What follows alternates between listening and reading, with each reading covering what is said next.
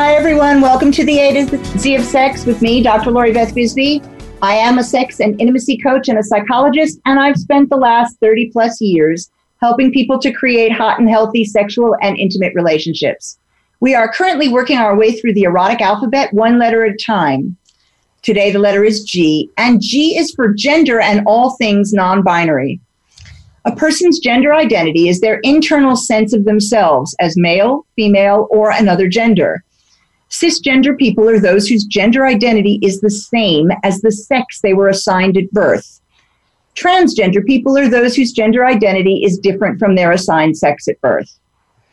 Gender identity is different from gender role or gender expression. Gender identity refers to how people understand themselves.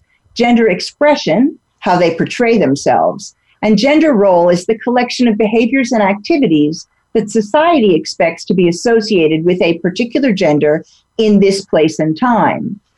The notion that men and women are fundamentally different and should behave in specific ways is sometimes referred to as gender essentialism.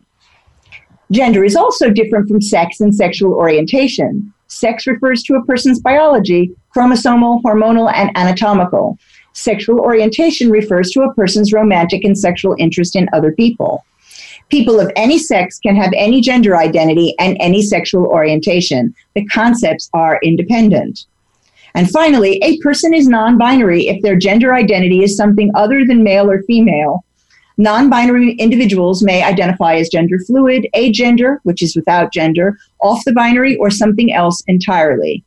Sometimes non-binary people are included in the broad category of transgender people. This represents an evolution, as historically being transgender was often conceptualized as requiring a movement between binary genders.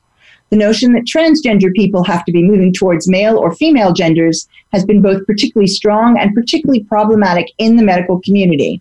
Now, we'll have a lot more to say about this, but that was just my little summary. Joining me today is Dr. Meg John Barker. They are the author of Rewriting the Rules and a number of other self-help books on love, sex, and gender, as well as Queer, A Graphic History, and many other comic books and zines. They present the Meg John and Justin podcast with Justin Hancock. They also work as a writing mentor and creative consultant, provide talks and workshops, and give interviews and advice for the media. They've written scholarly books, chapters, and articles, as well as ones geared towards ordinary people. Hey, good to be here, Lori. Thank you. So let's start with, that was kind of the best thing I could cobble together, and I still don't like it because I don't like the section on non-binary at all. Oh, right. Okay. Because it kind of seems to locate non-binary as only relating to gender. So that's my issue with it. Otherwise, it seemed okay. Oh, yeah. So like a lot of things. Well, this is interesting because the book I've just got coming out this summer with my colleague, Alex Ciantafi, is called Life Isn't Binary. And that is a book where we're arguing that thinking about this idea of non-binary across lots of things as well as gender can be a really good way to go. And in fact, we can learn quite a lot from the way that non-binary gender works when we apply it to other things like relationships or like sexuality or like our relationship to our bodies as well. So, yeah. So that's something that I really like, that concept, because I would say that as far as gender is concerned, I've always identified as female. Yeah. More or less female, depending. Yeah. So that's not binary, because there have been times where, and I can hear one of my significant others laughing his ass off when I say this, that I thought that I was butch. And so that's considered very funny because everybody who knows me says that I've never really ever been butch. But that's okay. Yeah. But I was told that if you are not small and skinny, you can't be feminine. Right. Yeah. So I think nearly everyone who's even comfortable in the categories of man and woman still has that sense of, are they man enough? Are they woman enough? Are they completely masculine or completely feminine? I tend to start any workshop I do on this with like getting the stereotypes of masculinity and femininity up on the board. And then I get people to kind of like draw a spectrum between kind of rough and gentle or rational and emotional or all these other things that we kind of mean by masculine and feminine. And like there's hardly anyone who's like entirely at one end or entirely at the other end of the spectrum. So I think it's really useful for everyone to think about gender as non-binary and as a spectrum or a continuum or multiple dimensions, really. It's like this big swirly-whirly kind of tangle, But I mean, what I like about that, of course, is that first of all, it makes it easier to become comfortable with yourself if you're not having to fit into a dichotomy and a binary. It's easier to find some place where you fit. Mm-hmm. And actually, interestingly, I would argue that a lot of the evidence suggests that people who try very hard to rigidly fit in the end of man or woman, and really fit the stereotypes of masculinity and femininity in our particular culture, for example, that they have the worst rates of mental health problems. Mental health problems in women are a lot about women who feel that they really have to be for other people and completely defined by their roles as parents or their roles as wives or girlfriends or daughters. And actually, a lot of the women I think we see in therapy are really grappling with how to be for themselves. And it certainly relates to consent, which has been obviously a big issue with me too. And then same with guys, the guys who seem to have the really serious mental health problems are the ones who try and hide their feelings and be tough. And we know what the suicide rates are like with guys. So, often, you're talking about trans and non-binary people with this focus on mental health. And I always try and flip it around and say, well, actually, the mental health issues for cisgender people who are trying to rigidly fit, and that's not all cisgender people, but those who do really try and fit in the box of what they've learned is what it means to be a man or what it means to be a woman, often have really big problems. And that's not surprising to hear, because I have this thing about anything that's black and white. This is a topic I talk about all the time, and talk about the fact that, to me, one of the marks of reaching adulthood is the ability to sit with ambivalence and to understand that you can be both a little of this and a little of its opposite, and that's okay. Yeah. I mean, I think it really relates, in the book we were talking about, it really relates to human suffering and human conflict. Conflict happens when we make it us and them, and we polarize into two opposing, and, we debate and argue and even go to war like that. And human suffering is often, again, really about binaries, thinking that either I'm wrong or I'm right, I'm good or I'm bad, I'm a wonderful person or I'm a terrible person, I'm a victim or I'm a perpetrator. And, as we know, life is a lot more complicated than that. Yeah. And that actually it doesn't help us to try to simplify in that way. Yeah. There are other ways it does help, but to try and simplify into black and white actually makes things worse rather than better. Yeah, I think so. That's why Alex and I wrote the book. We were kind of like, okay, well, this needs to go a lot further than gender. And maybe as well, if we can recognize that binary thinking itself is the problem, then we can come back to gender and say, well, here's another thing that's not binary. Well, and I actually really like that. And I think that the crusade to get people to understand that binary thinking is problematic is sort of the first level of dealing with this. Mm-hmm. I mean, I know I sent you this article that I wrote that I found fascinating. Yeah. So I wrote this article because I was asked to write for this particular organization. And one of their things is that they're quite scientifically based. So the fact that I have my PhD and have done research and was a positive. And so I wrote the article about non-binary sexuality because to me that's how I experience my sexuality. Because to say I'm bisexual and to kind of put it like in a place in the middle, like you're putting your flag down, it doesn't work for me. No. And they had real problems with that, and they wanted me to take that out and to just limit non-binary to gender because, quote, that was the only place where there was research that this was the case. And I said, well, I don't know. Clinically, all the people I see over the years, this is definitely the case. And we have trouble researching these things anyway. Yeah. But I think we've known, from the Kinsey reports onwards that sexuality is non-binary. Yeah. Most people are somewhere on the spectrum. And again, it's like even the spectrum, it doesn't quite work because people are somewhere between attracted to men and attracted to women, because some people are super attracted to both men and women and some people aren't attracted much to either men and women. And then, of course, you throw non-binary gender people into the mix and suddenly it's not a spectrum, because what about people who are attracted to non-binary people? Right. And so where do you put, if I try to describe who I'm attracted to, it becomes ridiculous. Yeah, exactly. We worked on that in terms of, for example, when we talked about, did I want to identify as pansexual? And I said no, because the people that I knew that identified as pansexual didn't have the attractions I did. And so sitting with this and trying to figure out how do you explain your sexuality and deciding that actually there are more spectrums in there that have to be there in order to describe what it is that attracts me. Well, if that's the case for me, it must be the case for others.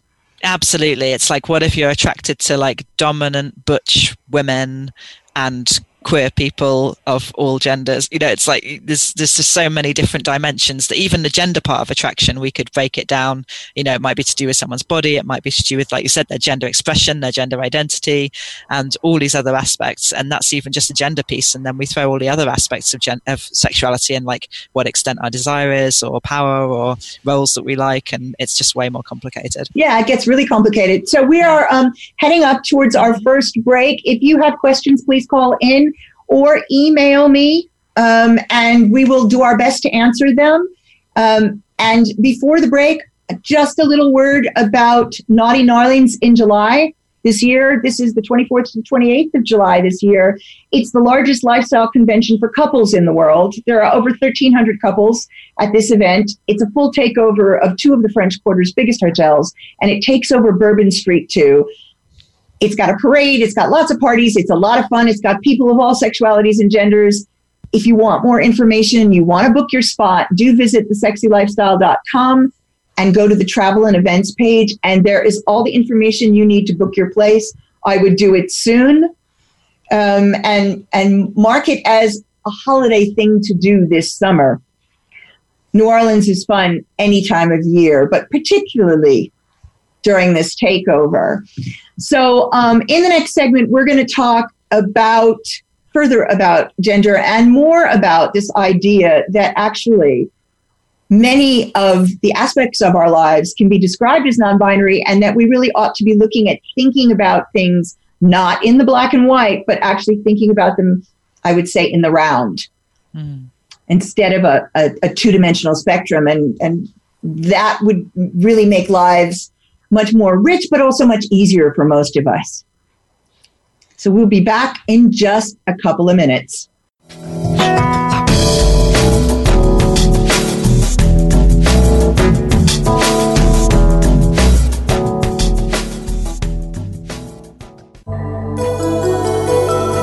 Explore your deeper desires. Listen, learn, and live sexy here on the Sexy Lifestyle Network. Maximize your orgasms and just let go. The Throes of Passion waterproof pleasure blanket guarantees to keep your sheets dry, no matter how wet it gets. From massage oils to lubes and beyond, we've got your bed covered.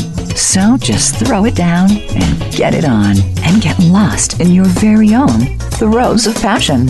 Then toss it aside and bask in the afterglow of great sex in warm, dry sheets. The all-new Naked Fleece provides a soft and sexy playscape, while the Stay Dry barrier protects your bed, your couch, and even your carpet. It's machine washable, large enough to cover a king-size bed, and light enough to travel discreetly. To get your own Throes of Passion waterproof pleasure blanket, visit thesexylifestyle.com and order yours today. That's thesexylifestyle.com. Great sex starts now. How do you feel about a non-monogamous lifestyle?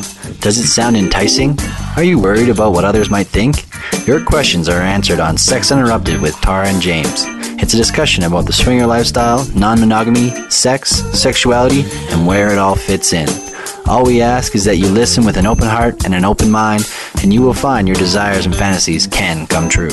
Tune in to Sex Interrupted with Tara and James every Monday at 8 p.m. Eastern Time and 5 p.m. Pacific Time on the Sexy Lifestyle Network.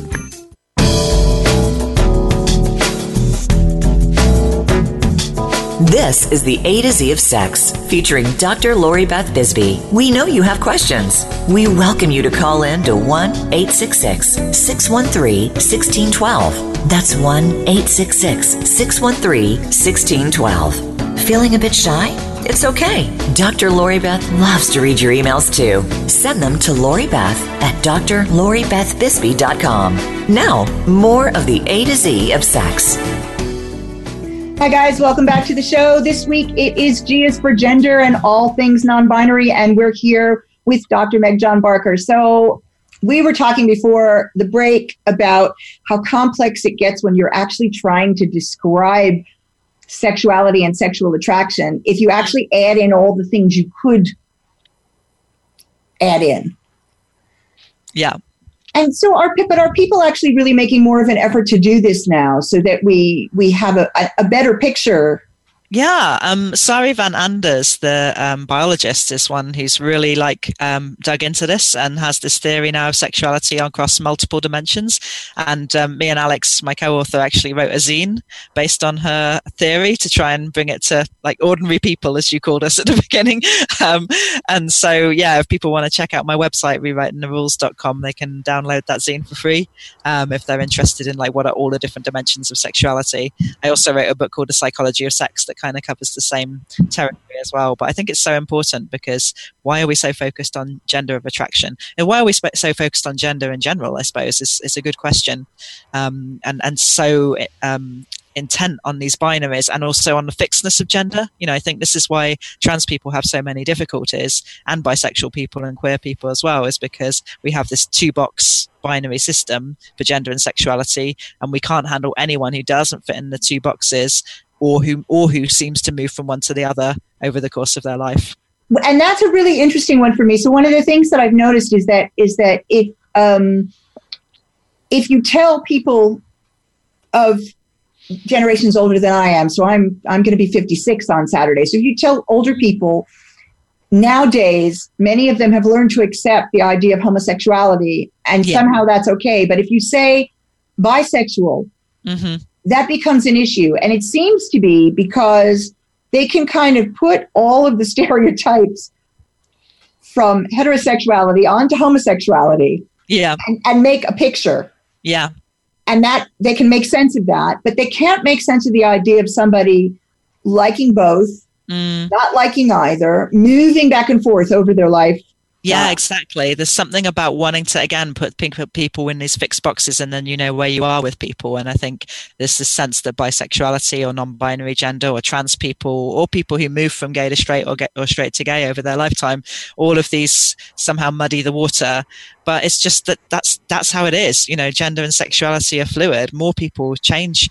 Again, I always say, people are kind of like, oh, gender fluid, this new thing. It's not, it's like most people are gender fluid in the sense that the way they express and experience their gender and identify it changes radically over time, right? Your gender looks very different when you're a toddler to when you're a teenager to when you're a married person, for example, if you get married and have kids, to when you're an older person.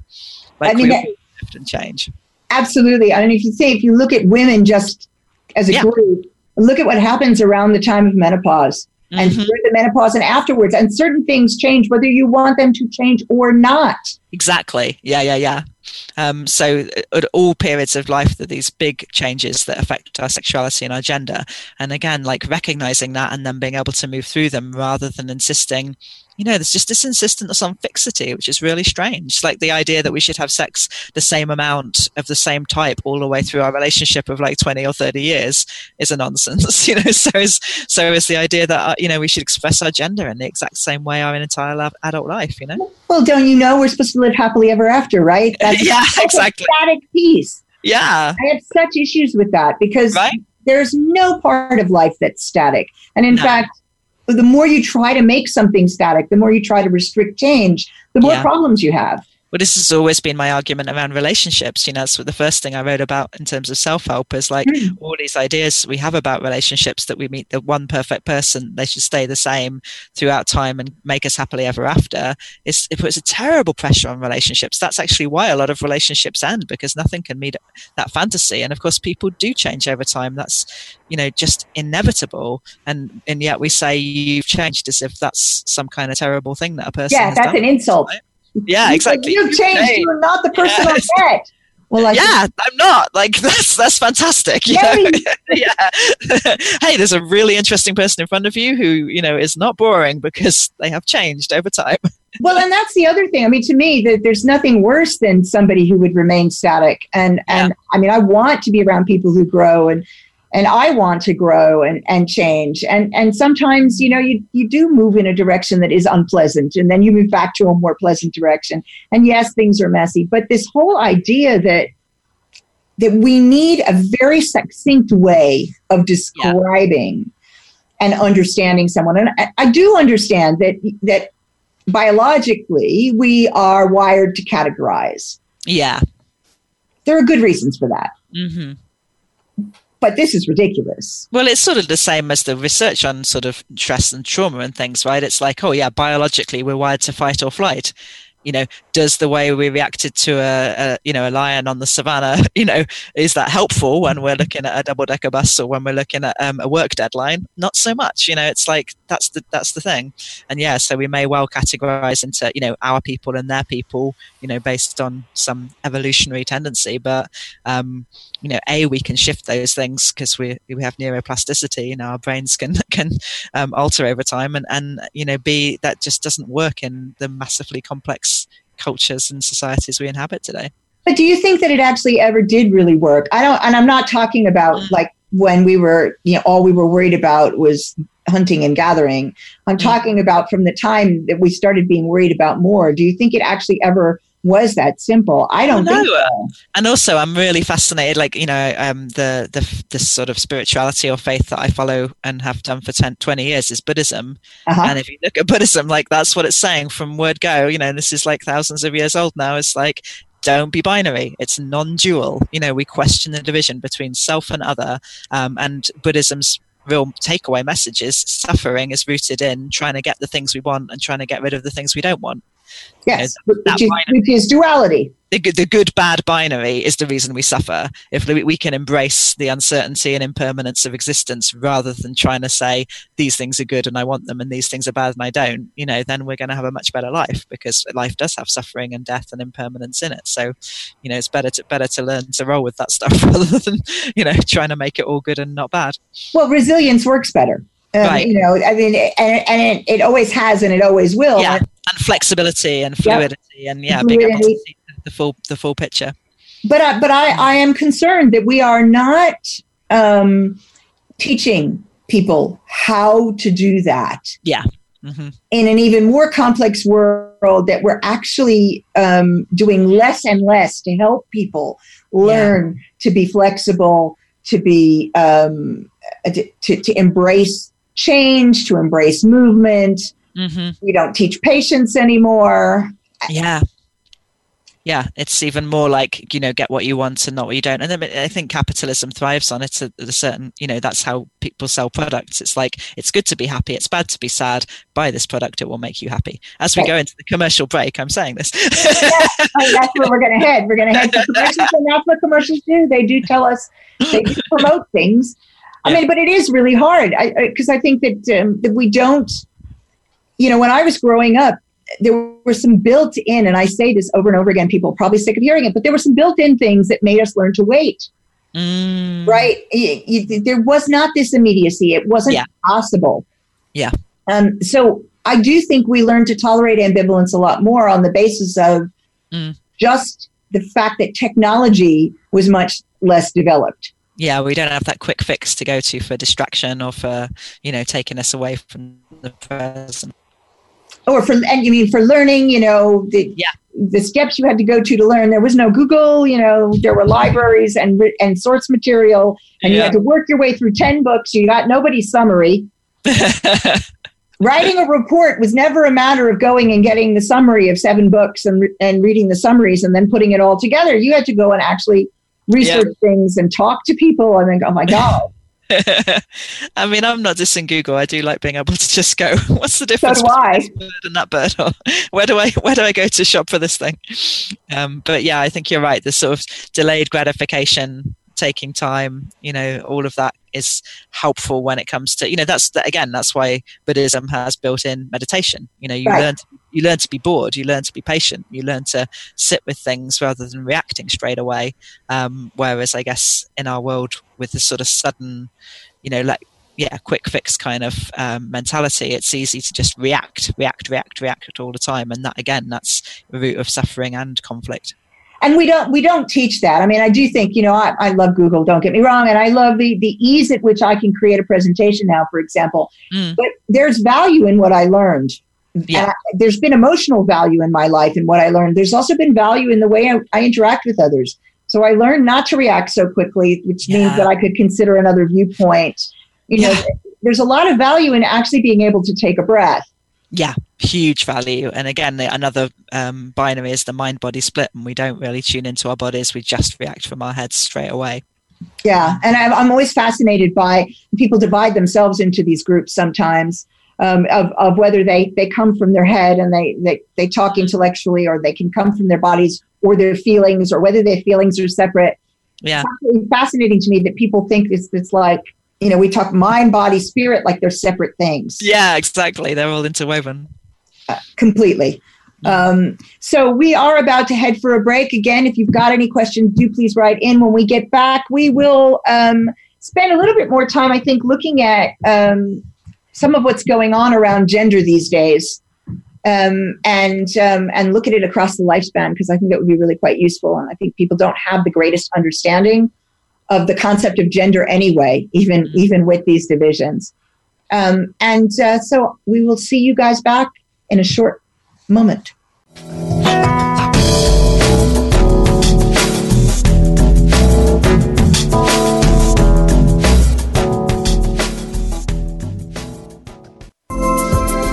Craving more from your sexy lifestyle? Search our businesses, services, blogs, articles, and videos, and keep in touch with us by subscribing to our newsletter, all on thesexylifestyle.com.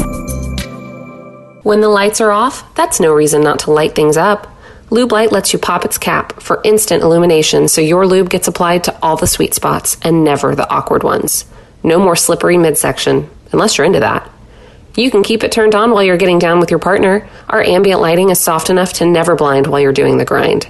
No matter what lube gets you vibing, it's compatible with Lube Light. Easier to turn on than your last partner, guaranteed. Get yours today at lubelights.com. Also available on Amazon and SheVibe. What is your level of sexual expertise? Want to find something new? Listen for Sisters of Sexuality every week on the Sexy Lifestyle Network. There's no judgment here, and every topic is safe and sex positive. So we'll explore them together. It's time to push your sexual boundaries and try some new experiences with your hosts, Taylor Sparks, Parrish Michelle Blair, and Jet Setting Jasmine, with Marla Renee Stewart and Tiffany Janae. You won't want to miss a single show every Wednesday at 8 p.m. Eastern, 5 Pacific, on the Sexy Lifestyle Network.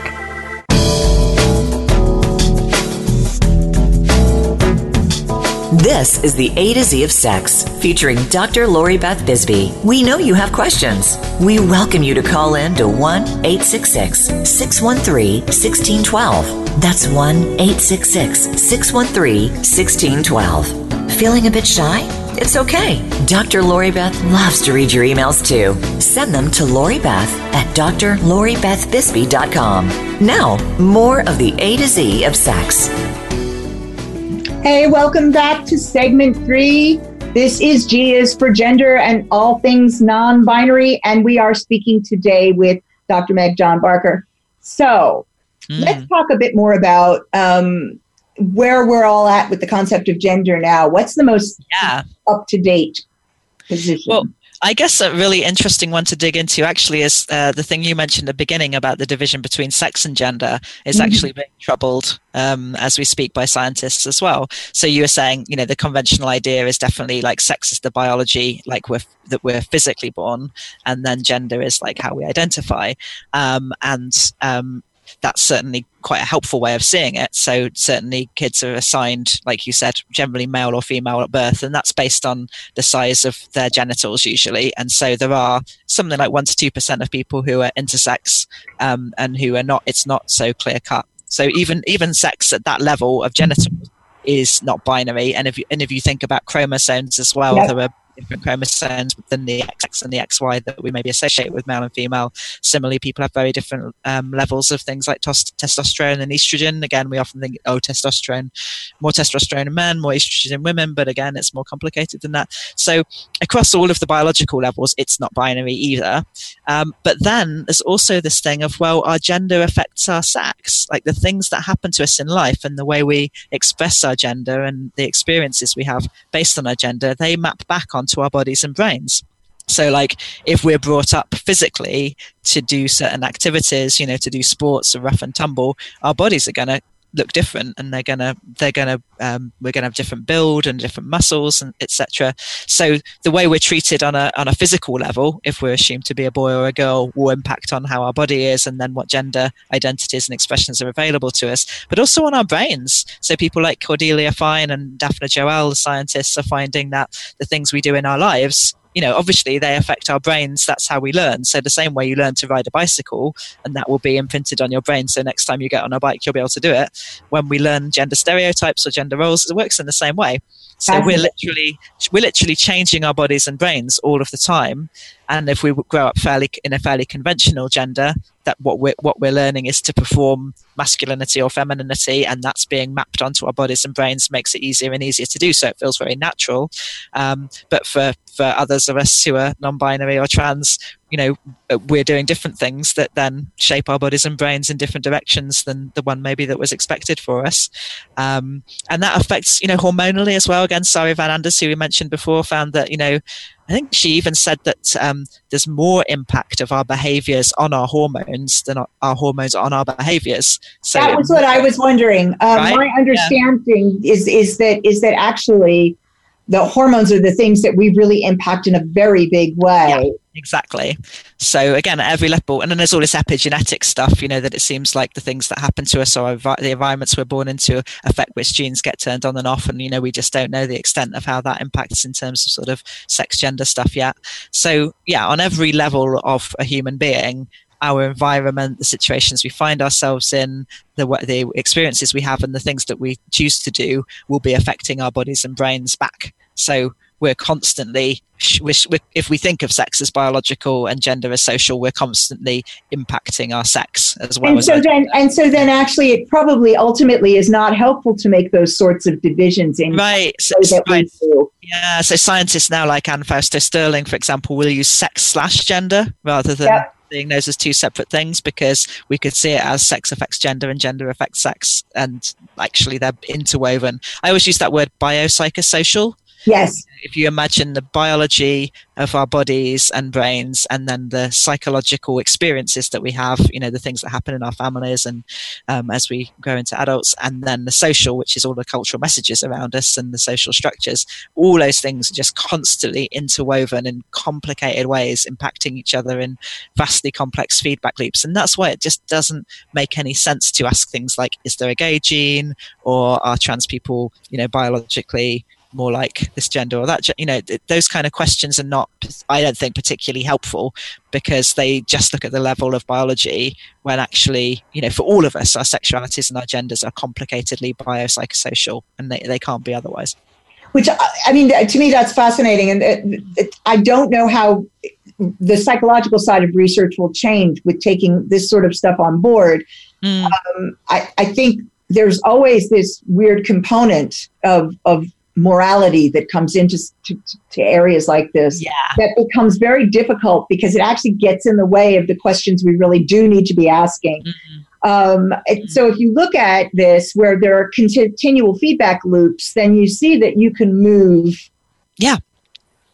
throughout life on all these different levels. Because, like the social changes over time, so think about how, women express their gender now compared to the 1950s. We see how the social affects the psychological and then the biological, because women will have very different experiences of their bodies, and so all these things are constantly changing. The kind of experiences we have change over time as well, depending on the generation we're in, but also our particular age. Like you said about menopause, has a massive effect on how people are treated by other people, and that has a massive effect on their experience of themselves, which also has a massive effect on their bodies and brains.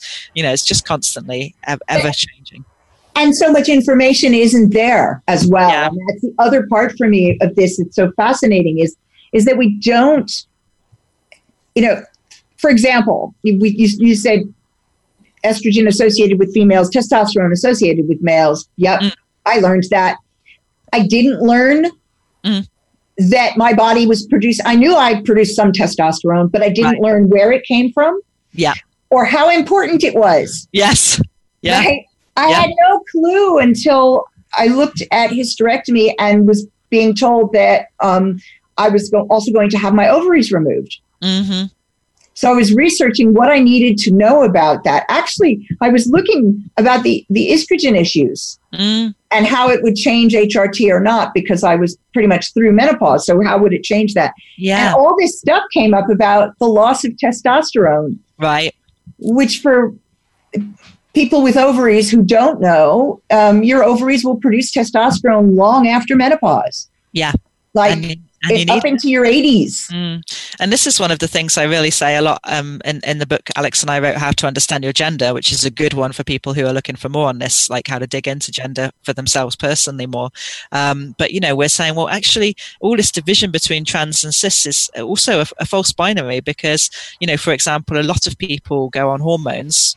A lot of people go on testosterone. So men who are low in testosterone, or cisgender men who are low in testosterone, cisgender women, as you say, who may be post-menopause or have their ovaries removed, also trans men and also non-binary people, some go on testosterone of different amounts. So, this thing about focusing on trans people and saying, oh, they go on hormones, but, we really shouldn't be providing hormones on the National Health Service or private healthcare, it's like, no, there's lots of people who go on hormones for all kinds of reasons. Similarly, there's lots of people who have surgeries relating to gender for all kinds of reasons. Yep. I had a really good friend who's a cisgender woman who had a significant breast reduction because it was part of migraines for her, but also she was sick of people sexualizing her. She didn't feel like that was her kind of femininity. And I've had chest surgery of a very similar kind, but that was to do with being masculine. And we had this really interesting conversation. And I think that would be a lot more interesting, is to say that so many of us go through shifts and changes in relation to our gender over time, and we can make choices about how to change our bodies over time if that feels more congruent and comfortable for us. And instead of freaking out about trans people, we could just see that as a part of life for so many people. Yeah, and actually look at making information and things available. I mean, I know we talked about it. Testosterone for women in this country who are not trans is a problem. Yeah. It's a huge issue. And I could not get testosterone on the NHS. I have to pay for testosterone. Yeah. Why? Yeah, it's ridiculous. And it's really good. I think you and I can both vouch for the power of testosterone. It's a nice... I know, I wouldn't trade it for the world, Right. But it's so interesting that an issue's made of that it's somehow acceptable if you're trans. People bitch about the fact that it's available on the NHS, but it's acceptable on the NHS. But if you're having it for another reason and your body was female, and you're staying female, there's an issue. Exactly. And again, so it's like you're asking for something, and the reasons they give you, fascinating. Like, we don't exactly know what it does yet. Well, of course you do, because you're giving it to people who are trans. Yeah, exactly. So you must know what kind of an impact it makes. There's not the really long-term studies yet, but it seems to be, and people can make an informed consent decision. It's going to help with some things, it's going to hinder others. But again, there's ageism and misogyny in there that we just don't, we don't know enough about menopause, and we don't give enough help to people going through it in general. I just find the whole thing fascinating, and I didn't even realize that there was a discrimination in that area until I found myself in need of this and went to my GP and said, okay, so can you guys prescribe? The gynecologist says, can you prescribe? And they said, no, we won't prescribe. Wow. Yeah. So we're about 1 minute from break. And the last and final segment, I don't know, I'm going to leave you with the choice. Like, John, what you want to bring up? We'll continue this discussion. This is fascinating. So we'll see you all back in about 2.5 minutes. Get your questions in.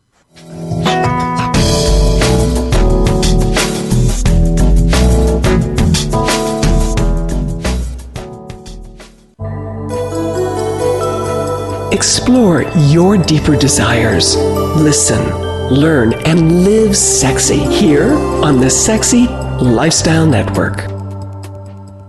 Mystery Vibe is where the best of humanity and technology combust into your pleasure. Personalized, the world's first body-adapting vibrator. Crescendo adapts, bends, wraps, and vibrates in your every curve and crevice. Use solo, duo, trio, or more. And with an app control that commands your pleasure across 12 presets. Oh, and you can even make your own vibration. Crescendo is adored by all, from feminists to Forbes. Go to mysteryvibe.com now for your pleasure, personalized. Are you ready for your erotic journey? Join host Lexi Silver every week for SDC's Seek, Discover, Create, the radio show. Whether you're new at this journey or well-traveled on the sexual road, we'll help you find your way with guest experts and hot topics about sex, relationships, and your health. You can also connect with the communities of SDC.com for even more advice and discussion. Listen every Thursday at 8 p.m. Eastern Time, 5 p.m. Pacific on the Sexy Lifestyle Network. Are you ready for clit whispering healthy talk? Tune in to the Get Mine Healthy Pleasure radio show, founded and hosted by Dr. Mafe Peraza Godoy and Dominique Karetzis. This program will answer all of your burning questions in a frank, casual, and uncensored manner. We'll tell you what we know and improve what you know. Turn the lights down, grab a hot cup of whatever, and join us every Monday at 9 a.m. Eastern Time and 6 a.m. Pacific Time for the Get Mine Healthy Pleasure radio show on the Sexy Lifestyle Network.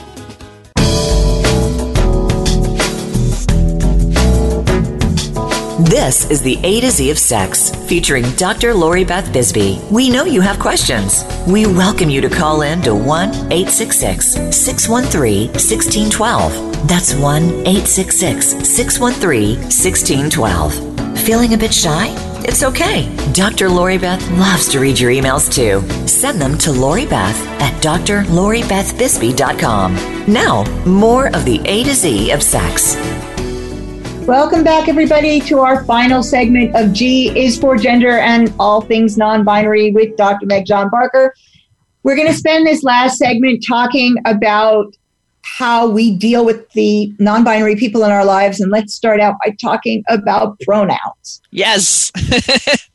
I mean, non-binary people get a bit bored of talking about pronouns, but I thought it'd be really helpful to anyone who's less familiar to think definitely. About it. Yeah. So, I guess as we're saying that there's various different options that people choose in terms of pronouns if they're non-binary, but it's about moving away from usually from he and she. And probably the most common is they pronouns in the English language, because we're lucky because we do have a singular pronoun, which is gender neutral, which is they, but a lot of people get a problem with it because they think it's plural. And of course it can be either. So if we might say, that person left their handbag on the bench. I hope they come back for it. I hope they don't. I hope they realize they forgot it. And when we say something like that, it's singular. One person, but we're still using they. So it's perfectly grammatically correct to use they in a singular sense. But we've tended to use it in the past when we don't know somebody's gender. And now non-binary people are claiming it as a useful pronoun for when we do know somebody's gender and their gender is non-binary.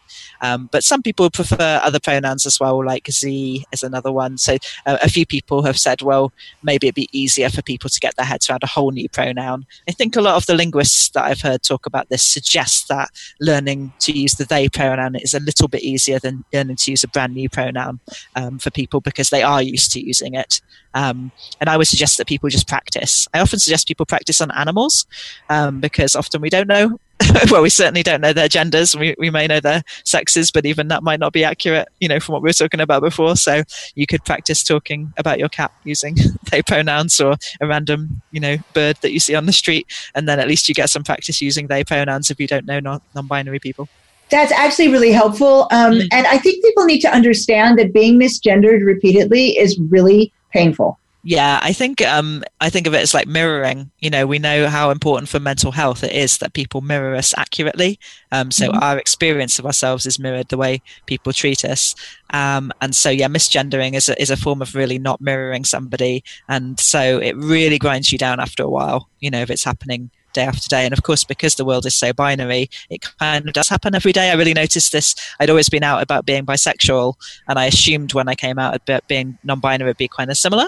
But it's not, because bisexuality, whilst it is invisible, and there are a lot of mental health issues regarding the invisibility of bisexuality, it's just not pertinent in an everyday way, in the same way somebody's gender is, because we gender everything. So you're having to make a decision about which toilet door to use, or you're constantly being sirred or madamed, and that just means that you are getting this kind of gradual just erosion of misgendering, which is really hard. So if people can move to gender neutral terminology, that's awesome.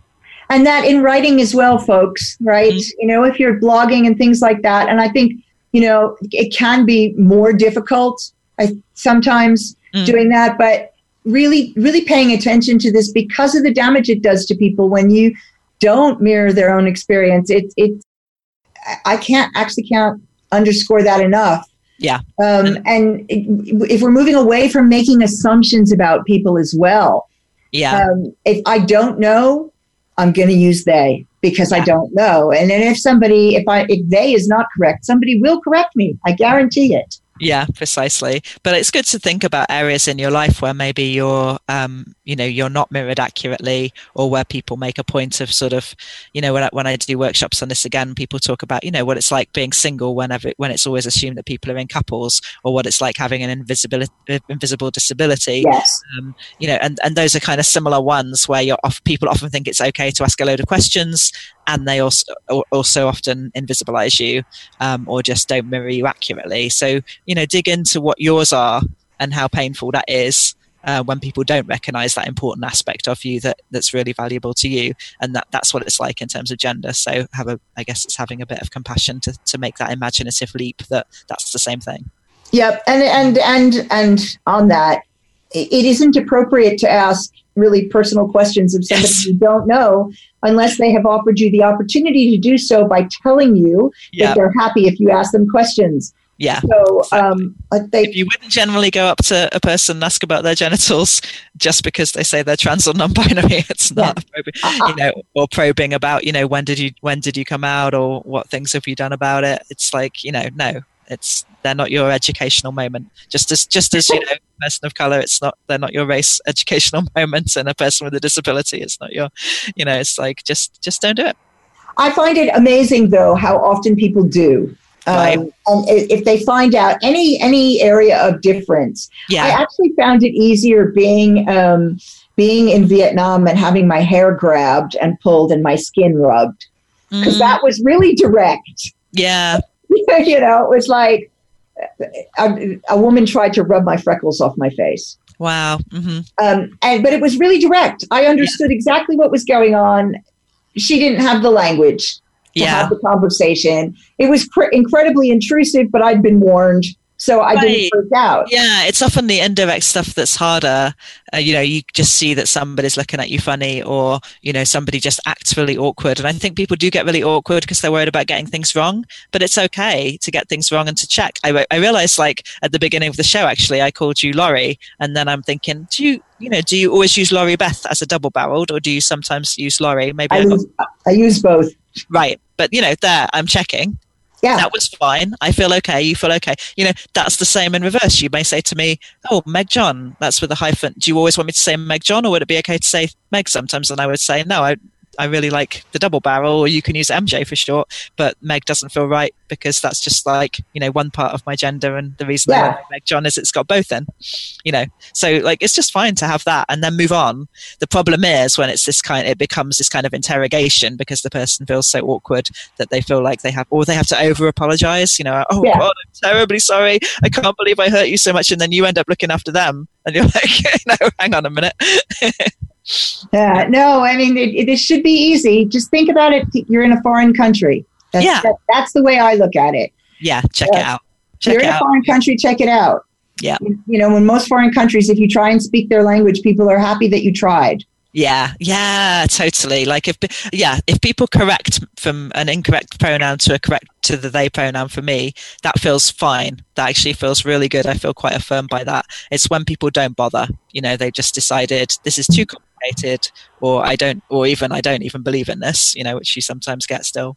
That feels hurtful. I don't believe in this. Oh yeah. There's still this debate. You shouldn't be debating people's existence. That's another thing. There is still a debate about whether non-binary people exist. Well, here I am, and there are many more like me. Like, end of story. The debate is over.